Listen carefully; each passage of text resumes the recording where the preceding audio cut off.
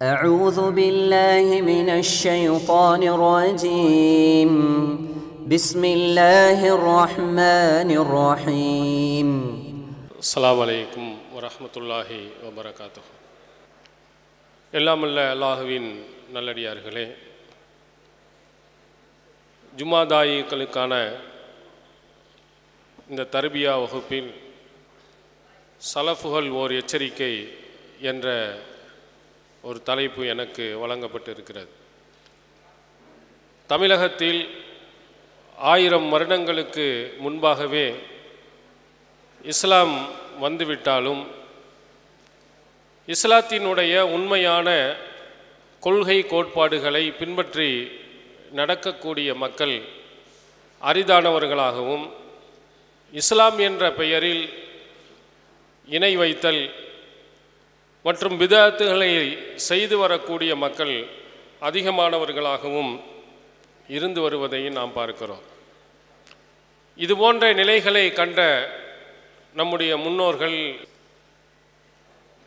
குர்ஆன் அடிப்படையிலையும் நபிமொழியின் அடிப்படையிலையும் இந்த சமுதாயத்தை வார்த்தெடுக்க வேண்டும், நபிகளார் சொன்ன அந்த உண்மையான இஸ்லாமிய மார்க்கத்தை அவர்கள் பின்பற்ற வேண்டும் என்பதற்காக இஸ்லாத்தினுடைய அடிப்படையாக இருக்கக்கூடிய திருமறை குர்ஆனுடைய அறிவுரைகளையும் உண்மையான நபிமொழிகளையும் அவர்களுக்கு மத்தியில் எடுத்துரைத்து இன்று ஏராளமான உண்மையான இஸ்லாத்தை பின்பற்றக்கூடிய நல்லவர்களை உருவாக்கியிருக்கிறார்கள். ஆரம்ப காலத்தில் இந்த கொள்கையை சொன்னதற்காக வேண்டி ஏராளமான பிரச்சனைகள், சண்டைகள் இவைகளையெல்லாம் சந்தித்த நம்முடைய சகோதரர்கள் இந்த ஓரிரை கொள்கையும் உண்மையான சத்திய கருத்துக்களையும் மக்களுடைய உள்ளங்களில் ஆழமாக பதிய செய்திருக்கிறார்கள்.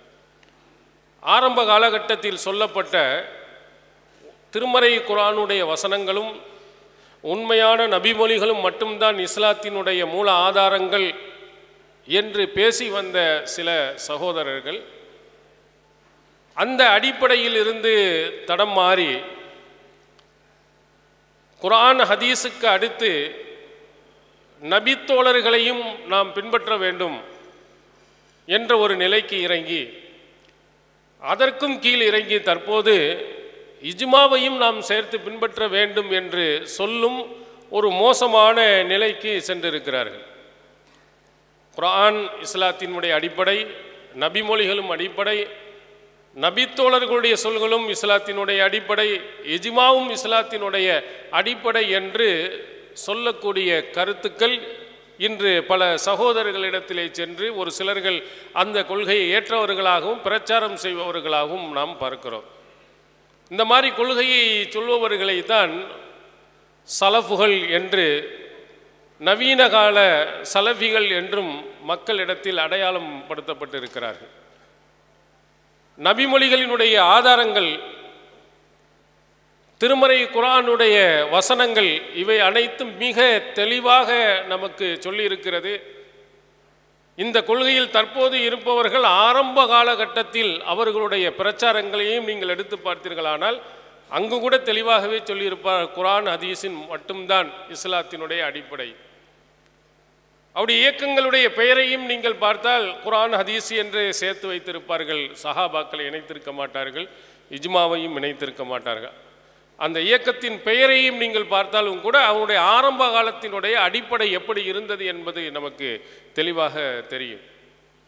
அப்போ உண்மையிலேயே குர்ஆனை மட்டும், குர்ஆன் ஹதீஸை மட்டும்தான் பின்பற்ற வேண்டுமா, அல்லது நபித்தோழர்களையும் அதுபோன்று இஜ்மா என்று சொல்லக்கூடியவைகளையும் நாம் பின்பற்ற வேண்டுமா என்பதை நாம் தெரிந்து கொள்ள வேண்டும். இது போன்ற செய்திகள் உங்களிடத்தில் ஆரம்ப காலகட்டத்தில் நிறைய நாம் சொல்லியிருக்கிறோம். இருந்தாலும் காலகட்டத்தினுடைய சூழ்நிலையை கருதி அதை மீண்டும் நாம் ஆழமாக உறுதியாக நாம் உள்ளத்திலே பதிய வைத்துக் கொள்வோமானால் நமக்கு நம்முடைய கருத்துகளுக்கு மாற்றமாக இருக்கக்கூடியவர்களிடத்திலே நம்முடைய கருத்தை பதிய செய்வதற்கும் அவர்களுடைய அந்த கேள்விகளுக்கு பதில் சொல்வதற்கும் இது நமக்கு மிகவும் முக்கியமான ஒரு அவசியம் என்பதற்காக இதை மீண்டும் நாம் உங்களுக்கு நினைவூட்டுகிறோம். நம்ம கருத்து மாதிரியே சொல்லிக்கொண்டு அடிப்படை கருத்துக்களிலிருந்து மாற்றுபவர்களும் உண்டு. குர்ஆன் ஹதீஸ் என்றே பேசிக்கொள்வார்கள். இடையில திடீரென்று சஹாபாக்கள் என்று உள்ளே வந்து விடுகிறார்கள், இஜ்மா என்று வந்து விடுகிறார்கள். இவர்களிடத்திலே மிகவும் கவனமாக நாம் இருக்க வேண்டும் என்பதுடன் அவர்களையும் திருத்த வேண்டிய கடமை உண்டு. அவர்கள் கேட்கக்கூடிய கேள்விகளுக்கு சரியான பதிலையும் நாம் சொல்ல வேண்டிய அவசியம் இருப்பதினால் மீண்டும் அதுபோன்று புதிய சகோதரர்களுக்காக வேண்டியும் மீண்டும் இந்த செய்திகளை நாம் நினைவூட்டுகிறோம். முதலாவது சூரத்துல் ஆராஃபினுடைய 3வது வசனம், இத்தபியூ மா உன்சில இலைக்கும் மிர் ரப்பிக்கும், உங்கள் இறைவனிடத்தில் இருந்து வந்துள்ளதை நீங்கள் பின்பற்றுங்கள். இதுதான் இஸ்லாத்தில் மிக அடிப்படையாக சொல்லப்படக்கூடிய ஒரு குர்ஆனுடைய வசனம். உங்கள் இறைவனிடத்தில் இருந்து உங்களுக்கு என்ன வந்திருக்கிறதோ அதை நீங்கள் பின்பற்றுங்கள். வலா தத்தபியூ மின் தூனிஹி அவுலியா, அவன் அல்லாதவர்களை நீங்கள் அவுலியாக்களாக நீங்கள் எடுத்துக்கொள்ளாதீர்கள், உங்களுடைய பாதுகாவலராக எடுத்துக்கொள்ளாதீர்கள், பின்பற்ற தகுதியானவர்களாக எடுத்துக்கொள்ளாதீர்கள் என்று அந்த வசனம் நமக்கு அடிப்படையை போதிக்கிறது. ஒரு மனிதன் இந்த உலகத்தில் இறைவனின் திருப்தியை பெற வேண்டும் என்று சொன்னால் எப்படி நடக்க வேண்டும், எந்த அடிப்படையில் நடக்க வேண்டும் என்றால் நம்முடைய இறைவன் எதை சொன்னானோ அதன்படி தான் நம்ம நடக்கணும். அவனை விட்டுட்டு வேறு யாரையும் நமக்கு முன்மாதிரியாக என்ன செய்யக்கூடாது, எடுத்துக்கொள்ளக்கூடாது. அந்த இறைவன் சொன்ன அடிப்படையில் நடக்க வேண்டும் என்பது மிக ஆழமானது. அல்லாஹ் சொல்லியிருக்கணும். அது எவ்வளவு பெரிய செய்தியாக இருந்தாலும் சரி, சிறிய செய்தியாக இருந்தாலும் சரி, நாம் பின்பற்றுவதற்கு தகுதியானதாக, அமல் செய்வதற்கு தகுதியானதாக ஒன்று இருக்க வேண்டுமானால் அது அல்லாஹ்விடத்திலிருந்து வந்திருக்க வேண்டும். இது ஒரு அடிப்படையாக அல்லாஹ் நமக்கு சொல்வது. நீங்கள் அல்லாஹ் சொல்லாத ஒருவருடைய கருத்தை இஸ்லாத்தினுடைய மூலாதாரமாக நீங்கள் எடுத்துக்கொள்வீர்களானால் அதை இறைவனுடைய இடத்தில் அவரை நீங்கள் வைக்கிறீர்கள் என்று பொருள். அல்லாஹ் குர்ஆனில் சொல்லவில்லை, அவனுடைய தூதரும் நமக்கு சொல்லவில்லை. அப்படி இல்லாமல் ஒரு மனிதர் ஒரு கருத்தை நமக்கு ஆழமாக பதிய வைக்கிறார் என்றால் நாம் அவரை எந்த இடத்தில் வைக்கிறோம் என்று சொன்னால் கடவுள் இறைவனுடைய இடத்தில் நாம் வைத்து விடுகிறோம். இதை திருமறை குர்ஆனில் 42வது அத்தியாயம் 21வது வசனத்தில் எவ்வளவு அழகா சொல்கிறான் பாருங்க. அம்லஹும் ஷுரகாவு ஷரஊ லஹும் மினத் தீனி மாலம் யஅதன் பிஹில்லாஹ். அல்லாஹ் அனுமதிக்காத போது, அல்லாஹ்வுடைய அனுமதி இல்லாமல் இவர்களுக்கு மார்க்கமாக ஆக்கக்கூடிய கடவுள்கள், இணை கடவுள்கள் அவர்களுக்கு இருக்கிறார்களா என்று அல்லாஹ் கேட்கிறார். அம்லஹும் ஷுரகாவு, அவர்களுக்கு இணை கடவுள்கள் இருக்கிறார்களா? ஷரவுல் தீன், தீனிலே மார்க்க சட்டங்களை சொல்வதற்குரிய இணை கடவுள்கள் அவர்களுக்கு இருக்கிறாங்களா? தீன் என்பது அல்லாஹுக்கே உரியது. லில்லாஹி தீனுல் ஹாலிஸ், தூய்மையான மார்க்கம் அல்லாஹுக்குரியது என்று திருமறை குர்ஆனில் சொல்கிறான். இந்த தீனை சொல்லிக் கொடுப்பதற்கு இணை கடவுள்கள் அவர்களுக்கு இருக்கிறாங்களா? அல்லாஹ் மாதிரி ஒரு கடவுள் அவர்கள் வைத்திருக்கிறார்களா என்று அல்லாஹ் கேட்கிறார். இந்த கேள்வியில் இருந்து அல்லாஹ் சொல்லக்கூடிய ஒரு வாதம் என்னவென்றால், நீங்கள் மார்க்கத்தில் புதிதாக ஒருவர் சொல்வாரேயானால் இறைவனுக்கு நிகராக அவரை நீங்கள் வைக்கிறீர்கள் என்று அர்த்தம். அல்லாஹ் அனுமதியும் கொடுக்கல, அல்லாஹ் இடத்தில் அந்த அனுமதியும் இல்லாமல் புதிதாக ஒரு கருத்தை அவர் சொல்லி அதுதான் சரி என்று நீங்கள் ஏற்றுக்கொண்டால் நிச்சயமாக அவை அப்படிப்பட்டவர் அல்லாஹ்வுடைய இடத்துக்கு வைக்கப்படுகிறார். இப்போ உதாரணத்துக்கு ஒன்று சொல்லுகிறேன்னா, இந்த ஹனஃபி மதுஹபில் நீங்கள் பார்த்தீர்களே ஆனால் குதிரை கறியை சாப்பிடலாமா அப்படின்னா அது மக்ரூஹ்னு எழுதியிருப்பாங்க, கூடாது என்று எழுதியிருப்பாங்க. ஹிதாயா போன்ற நூல்களில் பதிவு செய்யப்பட்டிருக்கிறது. நீங்கள் நபிமொழிகளில் நீங்கள் எடுத்து பார்த்தீர்கள் என்று சொன்னால், திருமறை குர்ஆனை நீங்கள் எடுத்து பார்த்தால் குதிரை ஹராம் என்று அல்லாஹ் தஆலா எங்கேயுமே சொல்லவில்லை. நபிகளாருடைய காலத்தில் குதிரை கறியை சாப்பிட்டு இருக்கிறார்கள் என்பதற்கு சஹீஹுல் புகாரியில் ஆதாரபூர்வமான நபிமொழிகள் உண்டு. ரசூலுல்லா காலத்தில் குதிரை கறியை சாப்பிட்டுருக்கிறாங்க. அல்லாஹ் தஆலா எந்த தடையும் செய்யவில்லை. அப்போ அல்லாஹ் தஆலா எந்த தடையும் செய்யாத போது நாம் அதை கூடாது என்று நாம் சொன்னால், இது ஹராம் என்று சொன்னால், அல்லது மக்ரூஹ் என்று சொன்னால், வெறுக்கப்பட்டது என்று சொன்னால், மார்க்கத்தில் ஒரு சட்டத்தை உள்ளே நாம் நுழைக்கிறோம் என்று பொருள். மார்க்கத்தில் ஒரு விஷயத்தை கூடாது என்று நாம் சொல்கிறோம் என்று பொருள். அப்போ நாம் சொல்லோமேயானால் மார்க்கத்துக்கு உரிமையாளனாக இருக்கக்கூடிய அல்லாஹ்வினுடைய அதிகாரத்தில் நாம் கை வைக்கிறோம். அப்போ அல்லாஹ்வுடைய இடத்துல அதிகாரத்தில் நீங்கள் கை வைத்தீர்கள் என்று சொன்னால் நீங்கள் இறைவனுக்கு நிகரானவர்களை போன்று காட்டிக்கொள்கிறீர்கள். அதுதான் அல்லாஹ் தஆலா கேட்கிறான், தீனிலே இவர்களுக்கு மார்க்கத்திலே ஷரியத்தாக சொல்லக்கூடிய இணை கடவுள்கள் அவர்களுக்கு இருக்கிறார்களா என்று அல்லாஹ் தஆலா கேட்கிறான். இது ரொம்ப முக்கியமான அடிப்படையான ஒரு கேள்வி. குர்ஆன் ஹதீஸில் இல்லாத ஒரு சட்டத்தை ஒரு நபித்தோழர் சொல்வார் என்றால், அல்லது இஜ்மாவில் இருக்கிறது என்று அவர்கள் சொல்வார்களானால், கியாஸில் இருக்கிறது என்று சொல்வார்களானால், அது நிச்சயமாக அவரை, அந்த செய்தியை சொன்னவரை நாம் கடவுளாக ஆக்குகிறோம் என்பதை மனதில் நீங்கள் வைத்துக் கொள்ளுங்கள் என்று திருக்குர்ஆன் நமக்கு கேட்கிறது. அதே மாதிரி சூரத்துல் ஹுஜராத்தினுடைய 16வது வசனத்தில் சொல்கிறான், குல் அத்து அல்லிமூனல்லாஹ பிதீனிக்கும் வல்லாஹு யஅலமு மா ஃபிஸ் ஸமாவாதி வ மா ஃபில் அர்த் வல்லாஹு பிகுல்லி ஷைஇன் அலீம். குல் அத்து அல்லிமூனல்லாஹ பிதீனிக்கும், உங்களுடைய மார்க்கத்தை அல்லாஹ்வுக்கு நீங்கள் சொல்லிக் கொடுக்கிறீர்களா? வானம் பூமியில் உள்ளதையெல்லாம் அல்லாஹ் அறிந்தவன், அல்லாஹ் அனைத்து பொருள்களையும் அறிந்தவன். இவ்வாறு இருக்கின்ற நிலையில் அல்லாஹ்வுக்கே மார்க்கத்தை நீங்கள் சொல்லிக் கொடுக்கிறீர்களா என்று அல்லாஹ் அந்த வசனத்தில் கேட்கிறார். அதாவது மார்க்கத்தில் இல்லாத ஒன்றை நீங்கள் மார்க்கம் என்று நீங்கள் சொன்னால் அல்லாஹ்வுக்கு நீங்கள் மார்க்கத்தை சொல்லுவீங்க. யா அல்லாஹ், நீ மறந்துட்ட, இந்த சட்டத்தை சொல்லிக் கொடுக்காமல் நீ போயிட்ட, இதுவும் மார்க்கத்தில் உள்ளது தான் அப்படின்னு அல்லாஹ்வுக்கே நீங்கள் பாடம் எடுப்பதை போன்ற ஒரு பாரதூரமான மிக மோசமான ஒரு கருத்தை மார்க்கத்தில் இல்லாத நீங்கள் சொல்லும்போது வருகிறது. பராத் இரவு, அதில் சில வணக்கங்களை செய்ய வேண்டும் அப்படின்னு சொல்கிறாங்க. மேராஜ் இரவு, அந்த மேராஜ் இரவிலே நோன்பு வைக்க வேண்டும் என்று சிலர்கள் சொல்கிறாங்க. அந்த ரஜபு 27 நம்ம சில வணக்கங்களை செய்ய வேண்டும், நோன்புகளை வைக்க வேண்டும் என்று சொல்கிறார்கள். திருமறை குர்ஆனில் எடுத்து பார்த்தால், நபிமொழிகளில் எடுத்து பார்த்தால் இல்லை. அப்போ எதிலையுமே இல்லாமல் நீங்கள் ஒன்றை சொல்லுகிறீர்கள், மேராஜுக்கு இந்த சில வணக்க வழிபாடுகள். ரசூல் ஸல்லல்லாஹு அலைஹி வஸல்லம் மேராஜ் போனது உண்மை, அல்லாஹ்விடத்தில் உரையாடியது உண்மை, இதற்கெல்லாம் நபிமொழிகளில் இருக்குது. ரஜபு 27 என்பதற்கு எந்த ஆதாரமும் கிடையாது.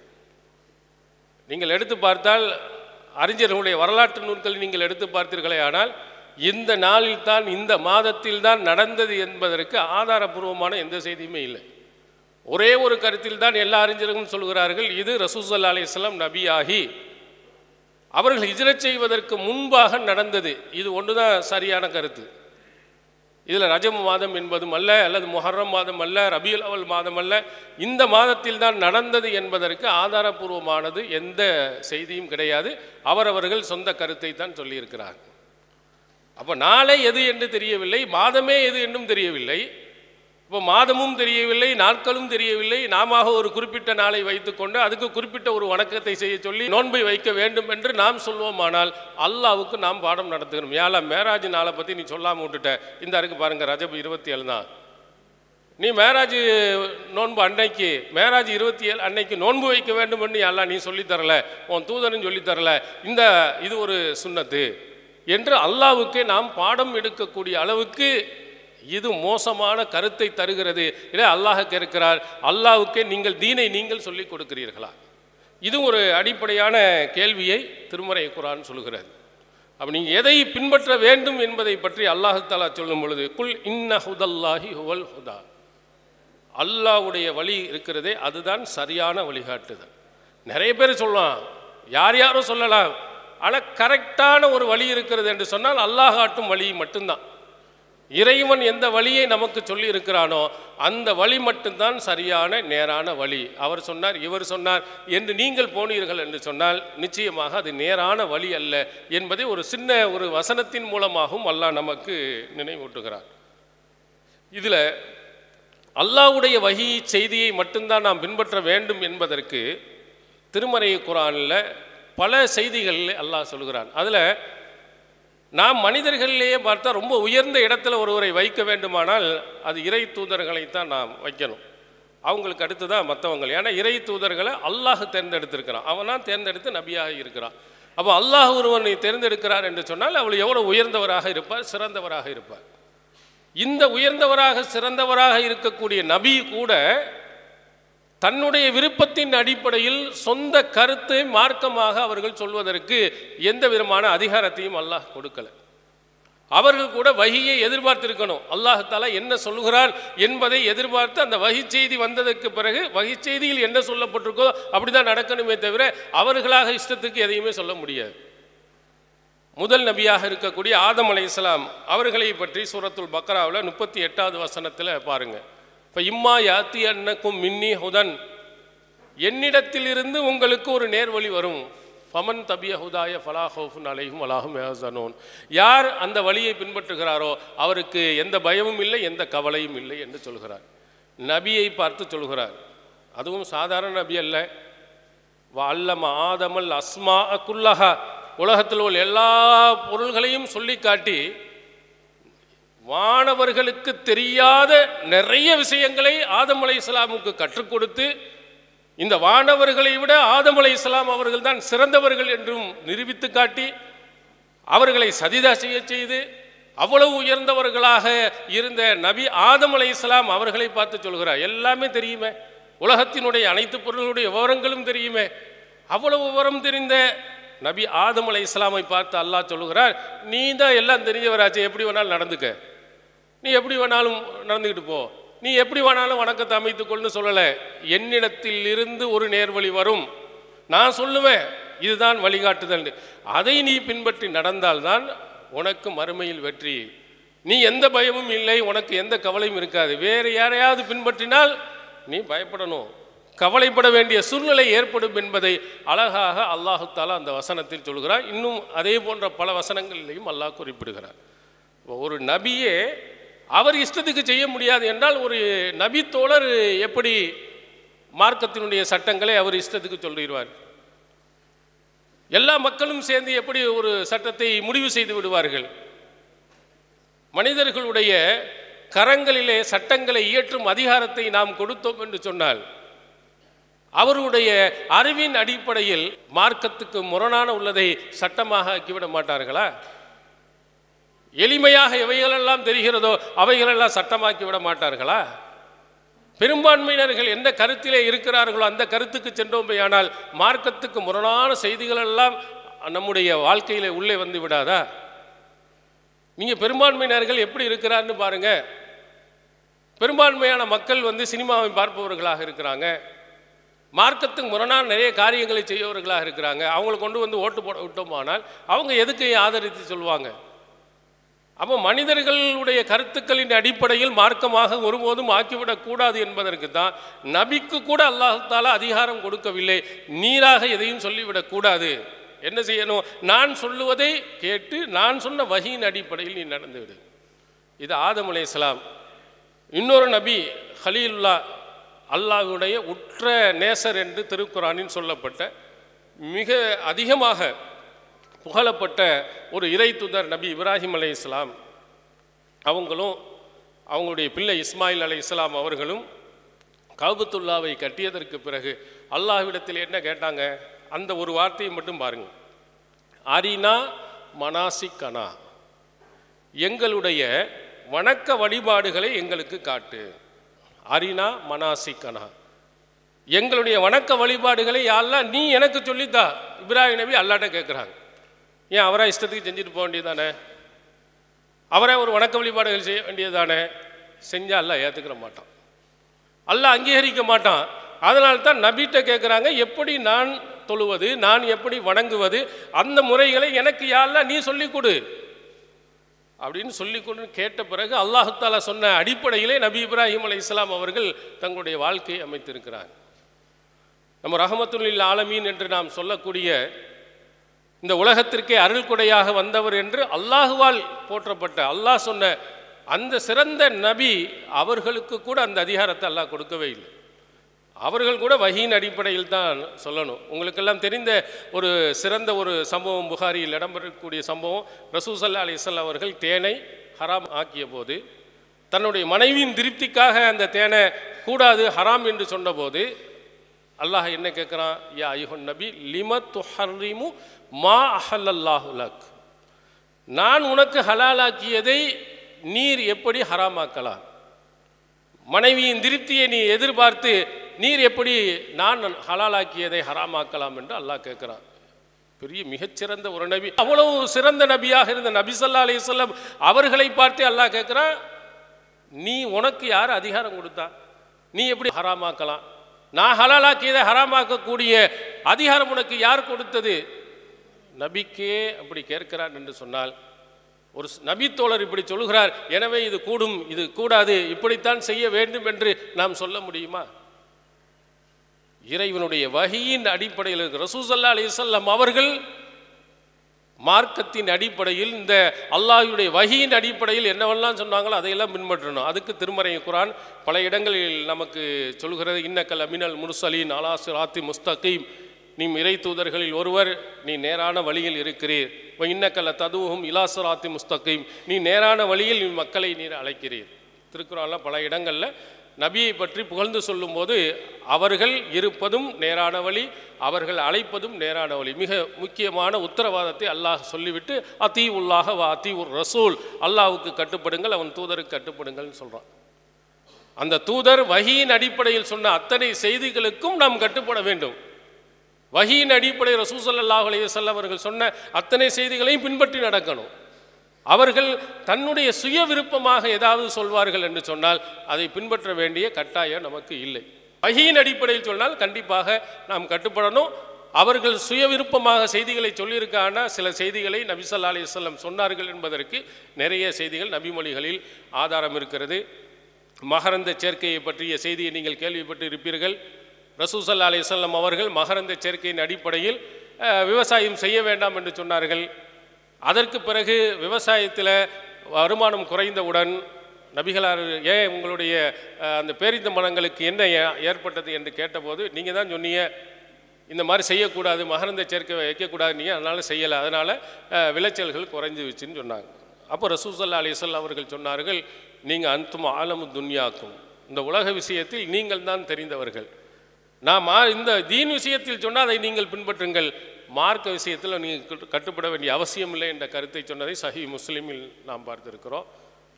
இதே மாதிரி ரசூலுல்லாஹி ஸல்லல்லாஹு அலைஹி வஸல்லம் அவர்களுடைய காலத்தில் பரீரா ரலியல்லாஹு அன்ஹா அவர்கள் தன்னுடைய முந்தைய கணவர் முகைஸ் என்பவர், அவரை பரீரா அவர்கள் வேண்டாம்னு சொல்லிட்டாங்க. ஏன்னா பரீரா ரலியல்லாஹு அன்ஹு அவர்கள் சுதந்திரமானவர் ஆகிட்டாங்க, விடுதலை செய்யப்பட்டாங்க. தன்னுடைய கணவரை வேண்டாம் என்று சொன்ன உடனேயே ரசூல் ஸல்லல்லாஹு அலைஹி வஸல்லம் அவர்கள் பரீராட்ட ஒரு பரிந்துரை செய்கிறாங்க. முகைஸ் ரொம்ப ஆசைப்படுகிறார், அந்த பரீரா மீது பாசம் கொண்டவராக இருக்கிறார், அவர் பின்னாடியே சுற்றிக்கிட்டே இருக்கிறார், அவங்களை நான் திருமணம் முடிச்சு வைக்கணும், சேர்த்து வைங்க என்ற கருத்தை சொல்லுகிறார். அப்போது ரசூல் ஸல்லல்லாஹு அலைஹி வஸல்லம், ஏன் நீ முகைஸோடு போய் சேர்ந்து வாழ்ந்தால் என்ன அப்படின்னு கேட்கும்போது பரீரா ரலியல்லாஹு அன்ஹு அவங்க கேட்குறாங்க, அல்லாஹ்வின் தூதர் அவர்களே, இது கட்டளையிடுகிறீர்களா அல்லது பரிந்துரை செய்கிறீங்களா? இது அல்லாஹ்வுடைய கட்டளையா மார்க்கத்தின் கட்டளையான்னு கேட்குறாங்க. இல்லை, ஆனால் அஷ்ஃபௌஃபி, நான் அவர் விஷயத்தில் பரிந்துரை தான் செய்கிறேன் அப்படின்னு சொன்னோன்னா, லா ஹாஜத் லீஃபி, அவர் விஷயத்தில் எனக்கு எந்த தேவையும் இல்லை, நான் சேர மாட்டேன்னு போயிட்டாங்க. இது புகாரியில் இடம்பெறும் செய்தி. இதில் மார்க்கத்தின் அடிப்படையில் சொல்லப்பட்டது அல்ல, அவங்களுடைய சொந்த கருத்தை சொல்லுகிறார்கள். அது கட்டுப்பட வேண்டிய அவசியம் நமக்கு இல்லை. இது போன்ற பல செய்திகள் இருக்கும். மார்க்கத்தின் வகையின் அடிப்படையில் எவைகளெல்லாம் சொல்லப்பட்டதோ அவைகளெல்லாம் நாம் கண்டிப்பாக பின்பற்ற வேண்டும். ஒன்று திருமறை குர்ஆனில் சொல்லப்பட்ட செய்திகள், இரண்டாவது வஹீயின் அடிப்படை நபி ஸல்லல்லாஹு அலைஹி வஸல்லம் அவர்கள் சொன்ன செய்திகள். இவைதான் மார்க்கத்தின் அடிப்படை. இதுக்கு நிறைய ஆதாரங்கள் நபிமொழிகளில் வந்து கொண்டு இருக்குது. இதை தாண்டி தான் இப்போ நம் முன்னால் சொன்னதை போன்று சஹாபாக்களை பின்பற்றணும், அதே மாதிரி இஜ்மாவை பின்பற்ற வேண்டும் என்று ஒரு கூட்டம் கூட்டியிருக்கிறார். அவங்க பேர் சலஃப் அப்படின்னு சொல்லுவாங்க. சலஃபினுடைய அடிப்படை வாசகம் எங்கிருந்து வந்தது, இதனுடைய பொருள் என்ன அப்படின்னு பார்த்தீங்கன்னா, சலஃப் என்றால் முந்தி சென்றவர்கள், சாலிஃப் என்பதனுடைய பன்மை சொல் சலஃப், முன்னோர்கள், முன்னால் சென்று போனவர்கள், அவங்களுடைய வழியை சலஃபு சாலிஹீன், நல்லவர்களாக வாழ்ந்து சென்ற அந்த மக்களுக்கு தான் சலஃபு சாலிஹீன். இந்த சலஃபு சாலிஹீன்கள் என்ற பெயரை வைத்துக்கொண்டு அவர்கள் சொன்ன சட்டத்திட்டங்கள்லாம் மார்க்கம் அப்படின்னு சொல்லிட்டு இப்போ ஒரு கூட்டம் கொண்டு வந்திருக்கிறாங்க. அவர்கள்ட்ட கூட சலஃபுகள் என்று சொல்லக்கூடியவர்கள்ட்ட போய் நீங்கள் கேட்டிங்கன்னு சொன்னால் அவர்கள்ட்ட ஒரு தெளிவான ஒரு கொள்கை கோட்பாடுகள் அவங்கள்ட்ட கிடையாது. நிறைய மார்க்கத்திற்கு முரணான கருத்துக்கள், அது இல்லாமல் அவங்க அடிப்படை கருத்துக்களிலேயே நிறைய விஷயங்களில் மாறுபடுறாங்க. சலஃபு சாலிஹினுடைய கொள்கை என்ன, யாரை பின்பற்றணும், நீங்கள் முன்னோர்கள் என்று சொல்லுகிறீர்கள், யார் முன்னோர்கள் அப்படின்னு நீங்கள் கேளுங்க. கேட்டால் ஒருவர் சொல்லுவார் சஹாபாக்கள் அப்படின்னு சொல்லுவார், இன்னொரு கேட்டால் சஹாபாக்களும் தாபியன்கள்னு சொல்லுவார், இன்னொரு சொல்லுவார்னா தபுவா தாபியன்கள். இந்த மூன்றையுமே சேர்த்து சொல்லுவார். சஹாபாக்கள் என்று சொல்கிறவங்க இருக்கிறாங்க, அப்புறம் தாபியன்களையும் சேர்த்துக்கிறவங்க இருக்கிறாங்க, இன்னொரு தபுவா தாபியன்கள் அதுக்கடுத்த காலத்தில் உள்ளவங்களையும் சேர்த்து. இவங்க தான் சாலிஹீன்கள், முன்னோர்கள். சாலிஹீன்னா எல்லா நல்லவர்களையும் எடுக்க வேண்டியான, இன்றைய காலத்தில் இருக்கிற வரையிலையும் எடுத்தால் அந்த வார்த்தைக்கு கரெக்ட்னு அர்த்தம். அல்லது 3 காலம் மட்டும் அப்படின்னு ஒரு சிலர் சொல்கிறது, சஹாபாக்களை மட்டும் சொல்வது. அதில் சஹாபாக்களை கூட ஒரு சஹாபாவையும் பின்பற்ற வேண்டும் என்று சொல்பவர்கள் அதில் இருக்கிறாங்க. ஒரு சஹாபாக்கள் ஒட்டுமொத்தமாக சேர்ந்து ஒரு கருத்தை சொன்னால்தான் பின்பற்ற வேண்டும் என்று சொல்பவர்களும் அவர்களில் இருக்கிறாங்க. அது இல்லாமல் சஹாபாக்கள் அல்லாத தாபியன்கள் இருக்கக்கூடியவர்கள், அவர்கள் ஒன்றுபட்டு சொன்னார்களே ஆனால் அதையும் பின்பற்ற வேண்டும் என்று சொல்பவர்கள் இருக்கிறாங்க. எல்லாருக்கும் ஒவ்வொருத்தரும் ஒவ்வொன்றுக்கு முரண்பட்டு ஒவ்வொருத்தரும் ஒவ்வொரு கருத்துக்களை சொல்லக்கூடியவர்களாக சலஃபுகளில் இருக்கிறார். அதில் சலஃபு சாலிஹீன்கள் என்று சொல்லக்கூடியவர்களை அரபி நூல்களில் எடுத்து பார்த்தால் அதிலேயே அவர்கள் தெளிவாக இந்த கருத்து வேறுபாடு இருக்கிறது என்பதை நமக்கு குறிப்பிட்டிருக்கிறாங்க. அதில் இதா உத்லிக்க சலஃபு இந்த உலமாயில் ஏத்திகாத், இந்த நம்பிக்கை கொள்ளுதல் தொடர்பாக அக்கீதா தொடர்பாக உள்ள உலமாக்களிடத்தில் சலஃபு என்ற வார்த்தை பயன்படுத்தப்படுகிறது. இப்போ இன்னமா ததூரு குல்லு தாரிஃபாத்திஹிம் ஹவுல சஹாபா, இவங்களுடைய வரைவிலக்கணங்கள் எங்கே சுத்துகிறது என்று சொன்னால் சஹாபாக்களை, அவ்வளவு சஹாபத்தி தாபியின், சஹாபாவும் தாபியன்களும், அவ்வளவு சஹாபத்தி தாபியின் தாபியும், அதுக்கு அடுத்ததாக சஹாபா தாபியன்கள் தபுவா தாபியன்கள் என்ற அந்த 3 கருத்துக்கள் சொல்லப்பட்டிருக்கிறது என்று அந்த சலஃபுகளை பற்றிய வரைவிலக்கணம் சொல்லப்படுது. ஒருத்தவங்க சஹாபாக்கள் சொல்கிறாங்க, இன்னொரு சஹாபாக்க தாபியன்கள், இன்னொரு தபுவா தாபியன்கள், 3 வரையும் சேர்த்து தான் சலஃப் என்ற வார்த்தை பயன்படுத்தப்படுகிறது என்று அதிலேயே கருத்து வேறுபாடு கொள்ளப்பட்டிருக்கிறது என்பதை நாம் என்ன செய்யணும், விளங்கிக் கொள்ளணும். இந்த சலஃபு சாலிஹீன்கள் என்று சொல்லக்கூடிய இந்த சலஃபிகள் என்று சொல்லக்கூடியவர்கள் சஹாபாக்களை பின்பற்றணும், நம்முடைய முன்னோர்கள் வழிகளை பின்பற்ற வேண்டும் என்று சொல்வதற்கு உரிய ஆதாரங்கள் என்ன, என்னென்ன அடிப்படைகளை வைத்து சொல்கிறார்கள், அதற்குரிய பதில்கள் என்ன என்பதை நாம் என்ன செய்வோம் பாருங்கள். இப்போ சலஃபு சாலிஹீன்கள் அவங்களுடைய அடிப்படை என்னன்னு சொன்னோம்னா, ஆளுக்காள் ஒரு கருத்து. மூமின்கள் எல்லாரும் ஒன்றுபட்டு சொல்லக்கூடிய கருத்து என்ன, அதைத்தான் நம்ம பின்பற்றணும். நீங்கள் ஒரு சின்ன கூட்டம், நீங்கள் புதுசாக ஒரு கருத்தை சொல்றீங்க, உங்கள் இதெல்லாம் கேட்கக்கூடாது. மூமின்கள் ஒட்டுமொத்தமாக என்ன கருத்தை சொல்லுகிறார்களோ அந்த கருத்தை தான் பின்பற்றணும்னு திருக்குரானுடைய வசனம் நமக்கு சொல்கிறது அப்படின்னு சொல்லிட்டு ஒரு வசனத்தை நமக்கு காட்டுறாங்க. சூரத்துன் நிசாவினுடைய 115வது வசனம். வமயு ஷாக்கிக்குர் ரசூல மிம்பாதி மாத்த பையன் லஹுல் ஹுதா, நேர்வழி தெளிவானதற்கு பிறகு வயத்தபி கைர சபீலில் மூமினின், மூமின்கள் அல்லாத வழியை யார் பின்பற்றுகிறாரோ நுவல்லிஹி மாத்தவல்லா, அவர் செல்லக்கூடிய வழியிலே அவரை விட்டு விடுவோம். வ நுஸ்லிஹி ஜஹன்னம், அவரை நரகத்தில் நாம் ஒன்று சேர்ப்போம். வசாத் மசீரா, சேருமிடத்தில் அது மிகவும் கெட்டது அப்படின்னு இந்த வசனத்தில் அல்லாஹ் சொல்லுகிறார். இதில் அல்லாஹ் என்ன சொல்லுகிறான், மூமின்கள் அல்லாத வழியை பின்பற்றக்கூடியவர்கள், கைர சபீலில் மூமினின், மூமின்கள் வழி அல்லாத வழியில் யார் பின்பற்றி போகிறானோ அவன் வழியிலேயே விட்டுட்டு கடைசியில் கொண்டு போய் நரகத்தில் கொண்டு போய் விட்டுருவேன்.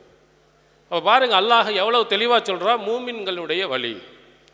அப்போ மூமின்களாக இந்த சமுதாயத்தில் இருந்த நம்முடைய முன்னோர்கள் மூதாதையர்கள் அவங்களுடைய வழியை விட்டுட்டு நீங்கள் ஒரு புதிய வழிகளை நீங்கள் சொன்னீர்களானால் நீங்கள் போய் சேர்ற இடம் நரகம் அப்படின்னு இந்த வசனத்தை பரவலாக எல்லா இடங்களிலேயும் இந்த வசனம் சொல்கிறாங்க. நம்ம எதிர்க்கக்கூடியவர்கள் அதிகமாக பயன்படுத்தக்கூடிய வசனங்களில் இது முக்கியமான ஒரு வசனம். இப்போ மூமின்களுடைய வழி என்று அல்லாஹு தஆலா சொல்கிறார். அப்போ சுன்னத்துல் ஜமாத்தில் இருக்காங்க, நிறைய பேர்கள் இருக்காங்க. அப்போ இவங்களெல்லாம் ஒன்று சேர்ந்து என்ன வழியை சொல்லுகிறார்களோ அந்த வழியைத்தான் இந்த திருக்குரான் வசனம் நமக்கு சொல்லுகிறதா, அல்லது இதனுடைய அர்த்தம் வேறா என்பதை வேறு வசனங்களோடு நீங்கள் ஒப்பிட்டு பார்த்தீர்களானால் நமக்கு தெரியும். அல்லாஹ் மூமின்களுடைய வழி என்று சொல்லிட்டா அது எந்த வழின்னு சொல்லலை. வேறு வசனங்கள் நீங்கள் எடுத்து பார்த்தால் மூமின்களுடைய வழி என்ன என்பதை அழகாக நமக்கு சொல்லுகிறான். சூரத்து நூறில் பாருங்கள், மூமின்களுடைய இன்னமா கான கவுலுல் முஃமினீன் இதா துஉ இலல்லாஹி வரசூலிஹி லியஹ்கும பைனஹும் ஐயக்கூலு சமியனா வாதானா. ஒரு விஷயத்தின் பக்கம் தீர்ப்பு அளிப்பதற்காக மூமின்கள் நீங்கள் அழைத்தீர்கள் என்று சொன்னால், அல்லாஹ்வின் பக்கம் வாருங்க, அவன் தூதரின் பக்கம் வாருங்கள் என்று ஒரு விஷய தீர்ப்பளிப்பதற்காக அல்லாஹ்விடத்திலே உன் தூதரிடத்திலும் வாருங்கள் என்று நீங்கள் சொன்னால், மூமின்களுடைய சொல் எப்படி இருக்குன்னா, நாங்கள் செவியிட்டோம், நாங்கள் கட்டுப்பட்டோம் என்று இருக்கும். இது மூமின்கள் எப்படி நடப்பார்கள் என்று அல்லாஹ் சொல்றான். மூமின்களுடைய வழியை அல்லாஹ் இங்கே சொல்லுகிறார். ஒரு இடத்துல பெரிய பிரச்சனைகள் வருகிறது என்று சொன்னால், ஒரு சட்ட சிக்கல்கள் வருகிறது என்று சொன்னால், அதை தீர்ப்பதற்கு அல்லாஹ்வின் பக்கம் வாருங்க, அவன் தூதரின் பக்கம் வாருங்கள்னு அழைத்தால் மூமின்களுடைய வழி என்னென்னா சமியனா வாதானா, கட்டுப்பட்டோம், கேட்டோம், கட்டுப்பட்டோம் என்று சொல்வதுதான். இப்போ மூமின்களுடைய வழி என்னென்று அல்லாஹ் இங்கே சொல்லிட்டான். நீங்கள் ஏதாவது கருத்து வேறுபாடு, தொழுகை முறையில் தொப்புள்ள கட்டுறதா, நெஞ்சில் கட்டுறதா, வயிற்றில் கட்டுறதா, உங்களுக்கு பிரச்சனைகள் ஏற்படும் என்று சொன்னால், பெரும்பான்மையான மூமின்கள் ஏல கட்டுறாங்க, தொப்புள்ள தான் கட்டுறாங்க, கட்டுங்க அப்படிலாம் இல்லை.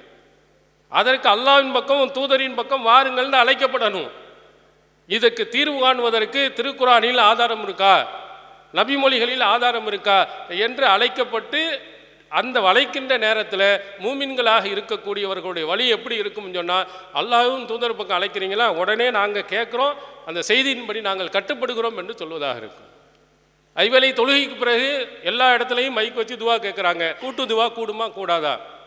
மூமினுடைய வழி என்ன? அல்லாஹ்வின் தூதரின் பக்கம் போகணும். அல்லாஹ்வின் தூதரும் என்ன இது விஷயத்தில் தீர்ப்பு சொன்னார்களோ அதுக்கு கட்டுப்படணும். இதுதான் மூமின்களுடைய வழி என்று அல்லாஹ் தஆலா இங்கே சொல்கிறார்.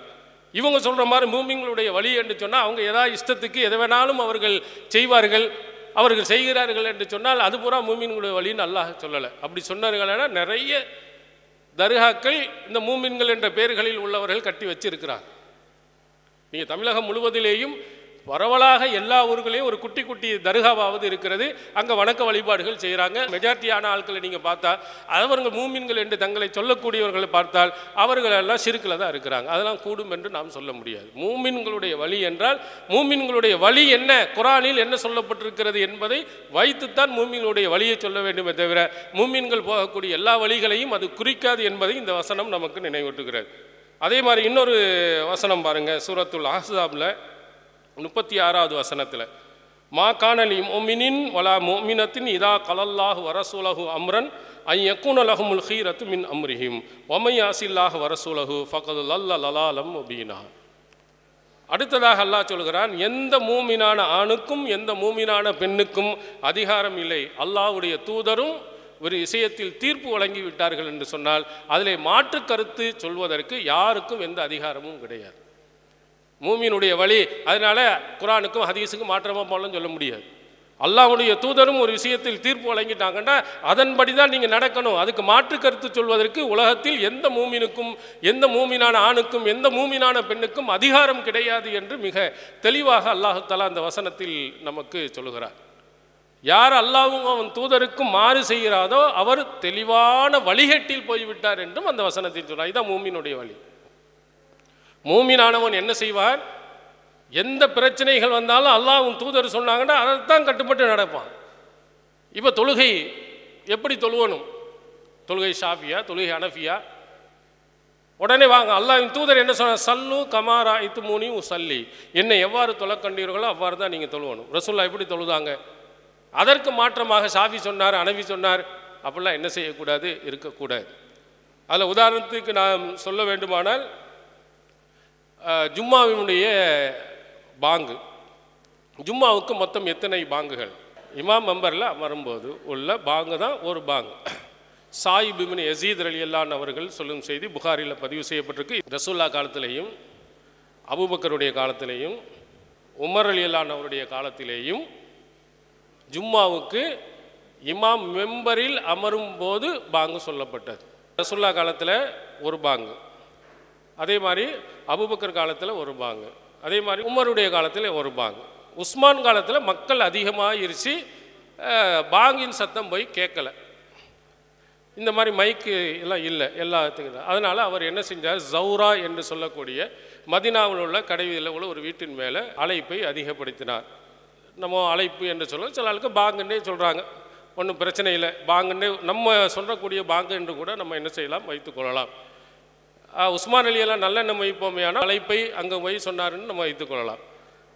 இது மூணாவது பாங்கு தான். ரெண்டாவது பாங்கை தான் அவர் அதிகரித்தார் அப்படின்னு நம்ம சொல்லுவோம் என்றால், ரசூலுல்லாஹி ஸல்லல்லாஹு அலைஹி வஸல்லம் அவர்களுடைய காலத்தில் ரசூல் ஸல்லல்லாஹு அலைஹி வஸல்லம் நமக்கு தீர்மானித்து நமக்கு காட்டிய வழி ஒன்றே ஒன்று தான். ஜும்மாவுக்கு ஒரே ஒரு பாங்கு தான். சில இடங்கள்லாம் பார்த்திங்கன்னா 20 ரக்காயத்துக்கெல்லாம் மேலே குதிப்பான். உமர் அலி அல்லாஹ் எப்படிப்பட்டவர்கள் தெரியுமா? அவர் ஒரு பக்கத்தில் நடந்து வந்தால் ஷைத்தான் இன்னொரு பக்கத்தில் ஓடி போய் விடுவார். அவருடைய காலத்தில் 20 ரக்காத் நடந்தார். இங்கே என்ன அது வரணுமா இல்லையா? இங்கே டக்குன்னு பாஞ்சு போயிடுவோம். உஸ்மான் அலி அல்லாஹ் எப்படிப்பட்டவர்கள் தெரியுமா, எவ்வளோ சிறந்தவர்கள் தெரியுமான்னு அந்த உஸ்மான் அலி அல்லாஹ்னு சிறப்பு பேச போயிடுவான். அபூபக்கரை விட உஸ்மான் சிறந்தவரா, உமரை விட சிறந்தவரா? மூணாம் நிலையில் தான் அவர் இருக்கார். அபூபக்கருடைய காலத்துலேயும் ஒன்று தான் இருந்துச்சு, உமர் அலி அல்லாஹ்வுடைய காலத்திலையும் ஒன்று தான் இருந்துச்சு. அப்படி இருக்கும்போது உஸ்மான் அலி அல்லாஹ்வுடைய காலத்தில் 2 பாங்கு வரப்பட்டது. அப்போ இந்த மாதிரி பிரச்சனை வரும்போது அல்லாஹ்வின் தூதர் என்ன தீர்ப்பு வழங்கினாங்க? ரசூல் ஸல்லல்லாஹு அலைஹி வஸல்லம் எதை காட்டினாங்க? அவங்க காட்டினது ஒன்றே ஒன்று தான், ஒரே ஒரு பாங்கு தான். அதைத்தான் நீ பின்பற்ற வேண்டும். அல்லாஹ்வும் தூதரும் ஒரு விஷயத்தில் முடிவு செய்ததற்கு பிறகு மாற்று கருத்து சொல்லி 2வது பாங்கை நீ உருவாக்கிறாய் என்று சொன்னால் நீ மூமினுடைய வழி கிடையாது. அல்லாஹ்வின் தூதர் அவர்களும் ஒரு முடிவு காட்டினாங்கன்னா அதுக்கு பிறகு நீ என்ன ஒரு சுய உலகத்தை உள்ளே போய் சொல்கிறது? அது உஸ்மான் அலி அல்லாஹ் இருக்கட்டும், அல்ல உலகத்தில் உள்ள யாராக இருக்கட்டும், யாருக்கும் அதிகாரம் கிடையாது. இதை அழகாக சொல்லுவார் இமாம் ஷாஃபி அவர்கள். ஒரு நூல் எழுதிய உம்மு என்ற நூல் அவராக தொகுத்து எழுதினது என்பது வேறு. அவர் சொன்னதை அவருடைய மாணவர்கள் நேரடியாக கேட்டு ஷாஃபி இமாம் சொன்னதென்று டோட்டலாக அவர் சொன்னதை மட்டுமே தொகுத்திருக்காங்க. அதனால் அது ஷாஃபி இமாமுடைய நூல் என்று சொல்லப்படுகிறது. அவர் எழுதியதல்ல, அவர் சொன்னதை கேட்டு அவர் மாணவர்கள் எழுதி தொகுக்கப்பட்ட நூல். அதான் அல் உம்முங்கிறது. அந்த உம்முல இந்த செய்தியை சாயிப் இப்னு யஸீதினுடைய இந்த செய்தியை சொல்கிறார். நம்ம அரபி இதிலே பின்னாடி இருக்கு உங்களுக்கு. அவர் கேட்டுட்டு அவர் ஒரு கருத்தை எக்ஸ்ட்ரா ஒரு கருத்தை சொல்கிறார். இந்த 2வது பாங்கை உருவாக்குனது யார் அப்படின்னு சொன்னால் அத்தா இப்னு அபி ரபாஹ் அவர்கள் சொல்லுகிறார்கள், உஸ்மான் அலி அல்லாஹ் அவர்கள் அல்ல. இது உஸ்மான் அலி அல்லாஹ்னு 2வது பாங்கை உருவாக்கலை. அஹதஸஹு முஆவியார் அலி அல்லாஹ் அவர்கள் தான் உருவாக்குனாங்க. இது உஸ்மான் மேலே சொன்னது சரியில்லை. இவர் வல்லாஹு அலம், அல்லாஹ் அறிந்தவன், நமக்கு தெரியலைன்னு விட்டுட்டு அது கீழே சொல்லுவா ஐயுமா கான். இது 2 பேரில் யார் செய்ததாக இருந்தாலும் இருக்கட்டும், மாவியா கொண்டு வந்ததாக இருக்கட்டும் அல்லது உஸ்மான் அலி அல்லாஹ் கொண்டு வந்ததாக இருக்கட்டும், ஃபல் அம்ருல்லதி அலா அஹதி ரசூலுல்லாஹி ஸல்லல்லாஹு அலைஹி வஸல்லம் அஹப்பு இலை. அல்லாஹ்வின் தூதருடைய காலத்தில் எது இருந்ததோ அதுதான் எனக்கு விருப்பத்திற்குரியன்ட்டு. ரசூலுல்லாஹ் காலத்தில் இருந்தது ஒரு பாங்கு.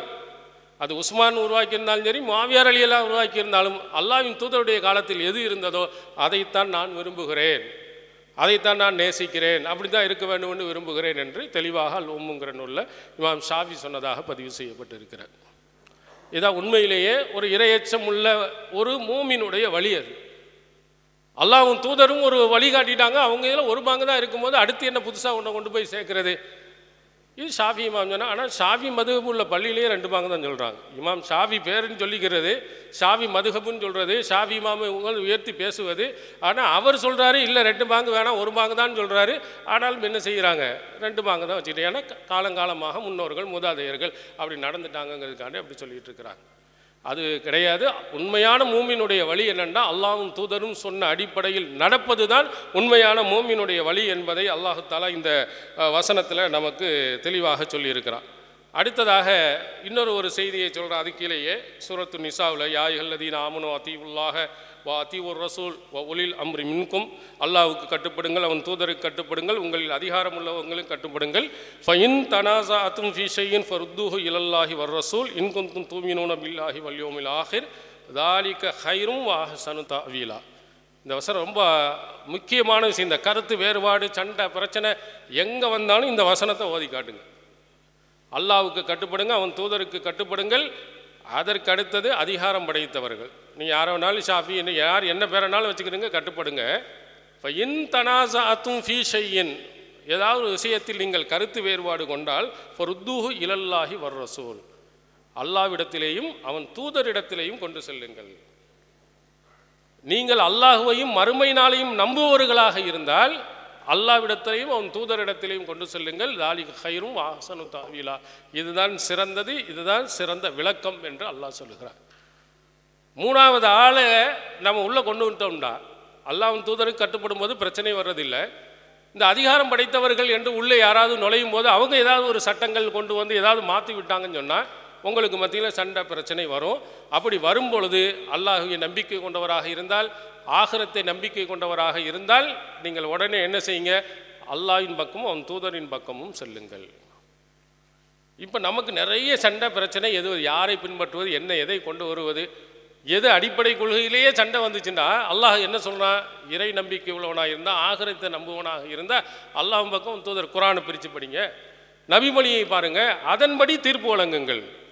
இதுதான் மூமினுடைய வழி என்பதை அல்லாஹ் தஆலா சொல்லுகிறான். அல்லாஹ் மீது நம்பிக்கை கொண்டுள்ள, மறுமையை நம்பிக்கை கொண்டுள்ள ஒரு மூமின் சர்ச்சைகள் பிரச்சனைகள் என்று வரும்போது அவன் என்ன செய்வான், அல்லாஹ் சொன்ன அடிப்படையிலும் அவன் தூதர் சொன்ன அடிப்படையில் தான் முடிவு செய்வான். இதுதான் சிறந்த விளக்கம், இதுதான் சிறந்தது என்பதையும் அல்லாஹ் திருக்குர்ஆனில் சொல்லி முடிச்சிடுறான். இதுதான் உண்மையான மூமின்களுடைய வழியை தவிர மூமின்கள் எல்லாம் எதை செய்தாலும் செய்து எதை முடிவெடுத்தாலும் சரி அதெல்லாம் சரியாக இருக்கும் என்பது அல்ல என்பதை இந்த திருக்குர்ஆனுடைய வசனங்கள் நமக்கு காட்டுது. அதனால் மூமின்கள் அல்லாத வழி என்று சொன்னால் மூமின்களுடைய வழி என்னன்னு முதல்ல நம்ம பார்க்கணும். மூமின்களுடைய வழி அல்லாஹ்வுக்கு கட்டுப்படுவதும் அவன் தூதருக்கு கட்டுப்படும் தான். சர்ச்சைகள் வரும் என்று சொன்னால் அந்த சர்ச்சையான விஷயங்களில் குர்ஆனையும் ஹதீஸையும் வைத்து அதிலே உரசி பார்த்து முடிவு செய்ய வேண்டும் என்பது தான் மூமின்களுடைய வழி என்பதை காட்டுகிறே தவிர முன்னோர்கள் மூதாதையர்கள் என்பது அதில் காட்டவில்லை என்பதை நீங்கள் என்ன செய்யணும், விளங்கிக்கிறணும். அடுத்ததாக சலவு சாலிஹீன்கள் வைக்கக்கூடிய இன்னொரு செய்தி சஹீஹுல் புகாரியில் 2652 ரசூலுல்லாஹி ஸல்லல்லாஹு அலைஹி வஸல்லம் கைருன் நாசி கரணி சும்மல்லதீன எலூனகும் சும்மல்லதீன எலூனகும், மனிதர்களில் சிறந்தவர்கள் யாரென்றால் என்னுடைய காலத்தில் வாழ்ந்தவர்கள், அதற்கடுத்தது யாருன்னா அதுக்கு பிறகு வரக்கூடியவர்கள். இப்படி ரசூல் ஸல்லல்லாஹு அலைஹி வஸல்லம் அவர்கள் சும்மல்லதீன எலூனகும் சும்மல்லதீன எலூனகும், ஒரு சஹாபி, அப்புறம் தாபி, தபு தாபி, இந்த 3 காலங்கள் சஹாபாக்கள் வாழ்ந்த காலம், அதற்கடுத்து தாபியன்கள் வாழ்ந்த காலம், அதற்கடுத்து தபு தாபியன்கள் வாழ்ந்த காலம். இந்த 3 காலங்களும் சிறந்த காலம் அப்படின்ட்டு ரசூல் ஸல்லல்லாஹு அலைஹி சொன்னாங்க. நாங்கள் ஏன் 3 வரையும் பின்பற்றணும் அப்படின்னு சொல்வதற்கு இந்த புகாரியினுடைய ஹதீஸை ஒரு முக்கியமான ஆதாரமாக எடுத்து வைக்கிறான். இந்த ஆதாரத்தில் இந்த 3 காலத்தில் வாழ்ந்தவர்களையும் பின்பற்ற வேண்டும் என்று அந்த செய்தியில் இல்லையே இல்லை. சிறந்த காலம் என்று சொல்லி இருக்கப்பட்டிருக்கிறது. சஹாபாக்கள் வாழ்ந்த காலம் ஒரு நல்ல காலம், அதற்கடுத்த வாழ்ந்த காலமும் நல்ல காலம், அதற்கடுத்த வாழ்ந்த காலமும் நல்ல காலம் என்று சொல்லப்பட்டிருக்கு. அங்கே இருக்கக்கூடிய மக்கள் எல்லாம் நல்ல மக்களாக இருப்பாங்க. இதை இன்னொரு ஒரு செய்தியில் ரசூல் ஸல்லல்லாஹு அலைஹி வஸல்லம் பின்பற்றுவதை பற்றி சொல்லவில்லை. எதை பற்றி அவர்கள் குறிப்பிடுகிறார்கள் என்று சொன்னால் அங்கே நன்மக்கள் வாழ்வார்கள் என்பதை குறிப்பிடுவார்கள் என்பதை அடுத்த இன்னொரு ஒரு செய்தி நமக்கு தெளிவுபடுத்துகிறது. புகாரியில் 6695 அதில் இந்த செய்தியை சொல்லிட்டு ரசூல் ஸல்லல்லாஹு அலைஹி சொல்கிறாங்க, சும்ம யஜீஉ கௌமுன், இந்த 3 காலத்துக்கு பிறகு ஒரு கூட்டம் வரும், யன்துரூன் வலா யஃபூன், நேர்ச்சை செய்வார்கள் ஆனால் நிறைவேற்ற மாட்டான். யாரெல்லாம் அதை செஞ்சால் இதை செய்வேன், அதை செய்வான், ஆடை இருப்பேன், மாடை இருப்பேன், நான் லட்சத்தை கொடுப்பேன்லாம் நேர்ச்சி செய்வான். அல்லாஹ் நிறைவேற்றிட்டான்டா அந்த நேர்ச்சியை இவன் நிறைவேற்ற மாட்டான். யஹூனூன், அடுத்தது மோசடி செய்வார்கள். வலா யுத்தமனூன், இவர்கள் நம்பிக்கைக்குரியவர்களாக கருதப்பட மாட்டார்கள். வயஷதூன் வலா இஸ்தஷதூன், அவர்கள் சாட்சி சொல்லுமாறு கேட்கப்படாமலேயே அவர்கள் சாட்சி சொல்ல அவர்கள் வருவார்கள். இப்படிப்பட்ட ஒரு கூட்டத்தினர்கள் அதற்கு பிறகு வருவார்கள். இது என்ன வழங்குது நமக்கு? 3 தலைமுறை மிகச்சிறந்த தலைமுறை, அதற்கு பிறகு வர்றவங்களும் மோசமானவர்களாக வருவாங்க. நபிமொழியில் கூட ரசூல் ஸல்லல்லாஹு அலைஹி கடைசி காலகட்டத்தை சொல்லும்போது ஒரு காலம் வரும், அதுக்கு பின்னாடி வந்தால் முந்தைய காலத்தை விட அது மோசமாக இருக்கும், அதுக்கடுத்த நாள் வந்துச்சுன்னா அதுக்கு முந்தையதை விட இது மோசமாக, இப்படி மோசத்துக்கு மேலே மோசமாக வந்துக்கிட்டே இருக்கும். அது மாதிரி ரசூல் ஸல்லல்லாஹு அலைஹி வஸல்லம் காலத்தை எடுத்துக்கிட்டீங்கன்னா ரசூல்லா இருக்கின்ற வரையிலே அவ்வளோ அற்புதமான மக்கள் அங்கே இருந்தாங்க. நபித்தோழர் இருக்கும் போதும் நல்ல மக்கள் இருந்தாங்க. அப்புறம் தாபியன்கள், தபு தாபியன்கள், இவங்களுடைய காலத்தில எல்லாம் நன்மக்கள் நிறைய இருந்தாங்க. அதற்கு பிறகு வர்றவங்கள் தான் அல்லாஹ்வுடைய சொல்ல எதையும் கவனிக்கிறது இல்லை, அல்லாஹ்வுடைய கட்டளையை மதிப்பது இல்லை, மோசடி செய்கிறது, ஏமாற்றுவது, பிரார்த்தனை பண்ணுவது, இப்படி விஷயங்கள் எல்லாம் அதுக்கு பின்னால் ஒரு மோசமான காலம் வரும் என்பது அந்த ஹதீஸில் இன்னொரு அறிவிப்பிலே நமக்கு சொல்லப்பட்டிருக்கிறதே தவிர இவருடைய காலத்தில் உள்ளவர்களை எல்லாம் பின்பற்ற வேண்டும் என்று சொல்லலை. சரி, அப்படியே சொல்லுவோம் என்றால் நீங்கள் என்ன சொல்லணும்? அவர்கள் சொன்ன அத்தனை விஷயத்தையும் பின்பற்ற வேண்டும் என்று சொல்லணும். அப்படி சொல்லுவாங்கன்னா சொல்ல மாட்டாங்க. நீ இந்த செய்தியை ஆதாரமாக காட்டிட்டா, இப்போ இந்த செய்தியிலிருந்து என்ன ஆதாரத்தை நீங்கள் சொல்கிறீங்க? ரசூலுல்லாஹ்வுடைய காலம் நல்ல காலம், சஹாபாக்கள் காலம், தாபியன்கள் காலம், இதெல்லாம் நல்ல காலம் நீங்கள் சொல்கிறீங்களா? சரி, அதுலேருந்து என்ன வழங்குறீங்க? அங்கேருந்து பின்பற்ற வேண்டும் என்று சொல்கிறீங்களா? அப்போ அத்தனை பேர்களையும் பின்பற்றணும்னு நீங்கள் சொல்லுவீங்களான்னா சொல்ல மாட்டாங்க. தாபியன்கள், தாபியன்கள் அப்படின்னு நீங்கள் எடுத்துக்கிட்டீங்கன்னு சொன்னால் ஏராளமான கருத்துக்கள் அவர்களுக்கு மத்தியிலே வேறுபாடு இருக்குது. உதாரணத்துக்கு நிறைய நான் உங்களுக்கு சஹாபாக்கள் அப்படின்னு எடுத்தால் சஹாபாக்களை இன்னொரு சஹாபாக்களை பின்பற்றலை. தாபியன்களை எடுத்துக்கிட்டே தாபியன்களை இன்னொரு தாபியனை பின்பற்றாமல் இருந்திருக்கிறாங்க. தாபியன்களை சஹாபாக்களை பின்பற்றாமல் இருந்திருக்கிறாங்க. இதுக்கு ஏராளமான சான்றுகள் இருக்கிறது. அப்போ நீங்கள் நல்ல சமுதாயம் அதை பின்பற்ற வேண்டுமானால் அந்த சமுதாயத்தில் உள்ள அத்தனை பேர்களையும் பின்பற்றணும்னு சொல்லுங்கள். சஹாபாக்கள் உள்ள அத்தனை பேரையும் பின்பற்றணும், தாபியன்களில் அத்தனை பேரையும் பின்பற்றணும், தாபியன்கள் அத்தனை பேர்களையும் பின்பற்றணும் அப்படின்னு உங்கள் கருத்து என்றால் தெளிவாக சொல்லுங்கள். தெளிவாக அவர்கள் சொல்ல மாட்டாங்க. அப்போ என்ன வழங்குது? இது அதை பற்றி பேசலை. இது பேசுவது என்னென்னா, நன்மக்கள் அங்கே இருப்பார்கள், அவங்களுக்கு பின்னாடி வரக்கூடிய மோசடி செய்யக்கூடிய இந்த மோசமான மக்கள் வருவார்கள் என்பது தான் வேறு நபிமொழியிலிருந்து விளங்குகிறது என்பதை அவர்கள்ட்ட எதிர்கேள்வி கேட்பதின் மூலமும் நீங்கள் என்ன செஞ்சிருக்கலாம், தெரிந்து கொள்ளலாம். மிகச்சிறந்த நபித்தோழர் அப்துல்லா பின் மசூத் ரலியல்லாஹு அவர்கள், அவங்க 70க்கும் மேற்பட்ட அத்தியாயங்களை எழுதி வைத்த, மற்ற நபித்தோழர்களோட நிறைய எழுதி வைத்திருந்த ஒரு சிறந்த நபித்தோழர். இன்னொரு நபித்தோழர் அபு முசல் அஷாரி, யமன் பகுதியிலிருந்து வந்தவர்கள், நல்ல இனிமையான குரல் வளம் கொண்ட ஒரு குலத்திலிருந்து வந்தவர்கள். அவங்க ஒரு சிறந்த நபித்தோழர். புகாரியில் 6736வது செய்தியாக ஒரு செய்தி, அபு முசல் அஷாரி இடத்தில் ஒரு வாரிசுரிமை சட்டம் பற்றி விளக்கம் கேட்கப்படுகிறது. அவங்கள்ட்ட கேட்குறாங்க, ஒரு மகள், அப்புறம் ஒரு சகோதரி, ஒரு பேத்தி, மகன் வீட்டு பேத்தி, மகனுடைய மகள், 3 பேர் இருக்கிறாங்க. சொத்து எப்படி பிரித்து கொடுக்குறது? மகள், சகோதரி, மகனுடைய மகள், பேத்தி, இந்த 3 பேர் இருக்கும்போது சொத்தை எவ்வளவு பங்கு பண்ணணும்? அப்போ அவர் சொல்லுகிறார், மகளுக்கு பாதி, சகோதரிக்கு பாதி, இந்த மகன் வீட்டு பேத்திங்கிறியெல்லாம் அவங்களுக்கு ஒன்றும் கிடையாது அப்படின்ட்டு முடிச்சிடுறார். முடித்தது மட்டும் இல்லாமல், வேணும்னா நீங்கள் அப்துல்லா பின் மசூத் ரலியல்லாஹு போய் கேட்டு பாருங்கள். அப்படி போன உடனே இப்படி போய் நாங்கள் விளக்கம் கேட்டோம். இந்த 3 பேரில் இந்த பேத்திக்கு, மகனுடைய மகளுக்கு சொத்துல பங்கு இல்லை, மகளுக்கு பாதி, சகோதரிக்கு பாதி அப்படின்ட்டு அபு முசல் அஷாரி சொல்லிட்டாரு. அப்போ அவர் அழகாக பதில் சொல்கிறார் பாருங்க, லக்கது லலல் து இதன் ஒமா அன மினல் முஹ்ததீன், நானும் இப்படி தீர்ப்பு வழங்கினால் லக்கது லலல் து, நான் வழிகட்டு போயிடுவேன். இந்த மாதிரி நான் தீர்ப்பு கொடுத்தேன்னா வழிகட்டவனாகிடுவேன், நான் நேர்வழி பெற்றவனாக இருக்க மாட்டேன். எப்படிப்பட்ட வாசகன்னு பாருங்கள். அவர் நபித்தோழர் தானே, அபு முசல் அஷாரி ஒரு நபித்தோழர். அவர் ஒரு சட்டத்தை சொல்லுகிறார், நபித்தோழரை பின்பற்றணும்னா முதல்ல யார் பின்பற்றணும்? நபித்தோழர் தானே பின்பற்றணும்.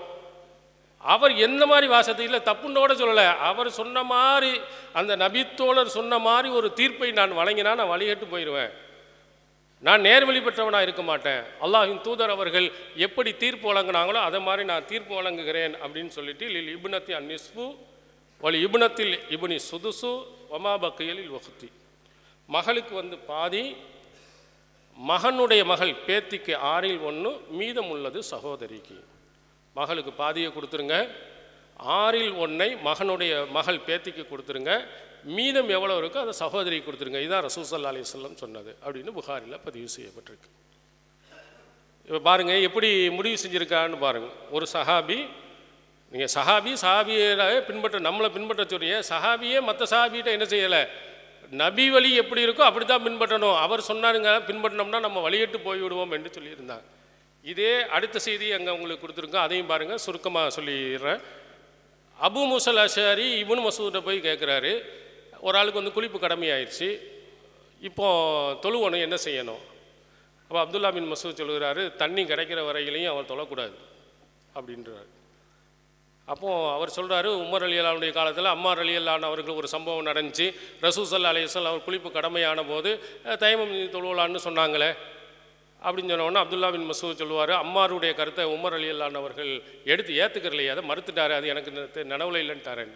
அப்போ அபு முஸல் அஷ்அரி சொல்வார், சரி அதை விடுங்க, வல்லம் தஜிது மான் பத்த எம்மமு சஈதன் தையிபா லாமஸ்துமுன் நிசா, பெண்களை நீங்கள் தீண்டி உங்களுக்கு தண்ணி கிடைக்கலன்னா தைமம் செய்யுங்கன்னு குர்ஆன் வசனம் இருக்க, அதை நீ என்ன செய்யன்னு கேட்டார். அப்துல்லா பின் மசூத் தீர்ப்பு வழங்குறாரு, இல்லை தண்ணி கிடைக்காத வரையிலையும் தொழக்கூடாது, தைமம்லாம் செய்யக்கூடாதுங்கிறாரு. உடனே பெரிய நபி தோழராச்சே, சிறந்தவராச்சே, அதிலும் குர்ஆன் வசனங்கள்லாம் தெரிஞ்சவராச்சே அப்படின்னு சொல்லிட்டு அபு முஸல் அஷ்அரி சரி சஹாபாக்களை பின்பற்றணும்னு பின்பற்றி போகல, குர்ஆன் வசனம் இருக்க, இதை என்ன செய்வீங்க? அப்துல்லா பின் மசூதுக்கு பதில் சொல்ல தெரியலை, வாயடிச்சு போயிட்டார். அப்புறம் சொன்னார், இதெல்லாம் நம்ம அனுமதி கொடுத்தோம்னு சொன்னால் லைட்டாக குளிர் இந்த மாதிரி வந்துட்டா கூட தைமம் செஞ்சுட்டு வந்துடுவாங்க, தொழுகிறதுக்கு ஒழு செய்யணுங்கிறது இல்லாமல் போயிடும் அப்படின்னு பதில் சொன்னார் என்று புகாரியில் அடுத்த செய்தியில் பதிவு செய்யப்பட்டிருக்கு. இது என்ன வழங்குது நமக்கு? அங்கே அபு முஸல் அஷ்அரி சொன்னது தப்புங்கிறனால இப்னு மசூத் ஏற்றுக்கிறல, இங்கே இப்னு மசூத் தப்பு செய்து விட்டால் இது குர்ஆன் வசனத்துக்கு மாற்றம் என்பதனால அபு முஸல் அஷ்அரி ஏற்றுக்கிறல. அவங்க எல்லாருமே பார்த்தது குர்ஆனில் என்ன இருக்குது, ஹதீஸில் என்ன என்பது பார்த்தது தான். இது மாதிரி நிறைய சம்பவங்கள் நபிமொழிகளில் இடம்பெற்று இருப்பதின் காரணத்தினால் இவங்க சொல்கிறாங்களே சஹாபாக்களை பின்பற்ற வேண்டும் என்று சொல்கிறாங்களே, அது கூட சஹாபாக்களே அதை ஏற்றுக்கொள்ளவில்லை, அவர்களே நிராகரித்திருக்கிறார்கள் என்பதற்கு ஏராளமான சான்றுகள் இருக்குது. அல்லாஹ் சொன்ன அடிப்படையில் இன்ன ஹுதல்லாஹி ஹுவல் ஹுதா, நேரான வழி என்பது அல்லாஹ் காட்டிய வழிதான். அவன் காட்டிய வழியின் அடிப்படையில், அவன் சொன்ன அந்த தூதர் காட்டிய வழியின் அடிப்படையில் நடக்க இல்லாமல் அல்லாஹ் தஆலா அருள் புரிவானாக. வாஹிர் தாவானா அல்ஹம்துலில்லாஹி ரப்பில் ஆலமீன்.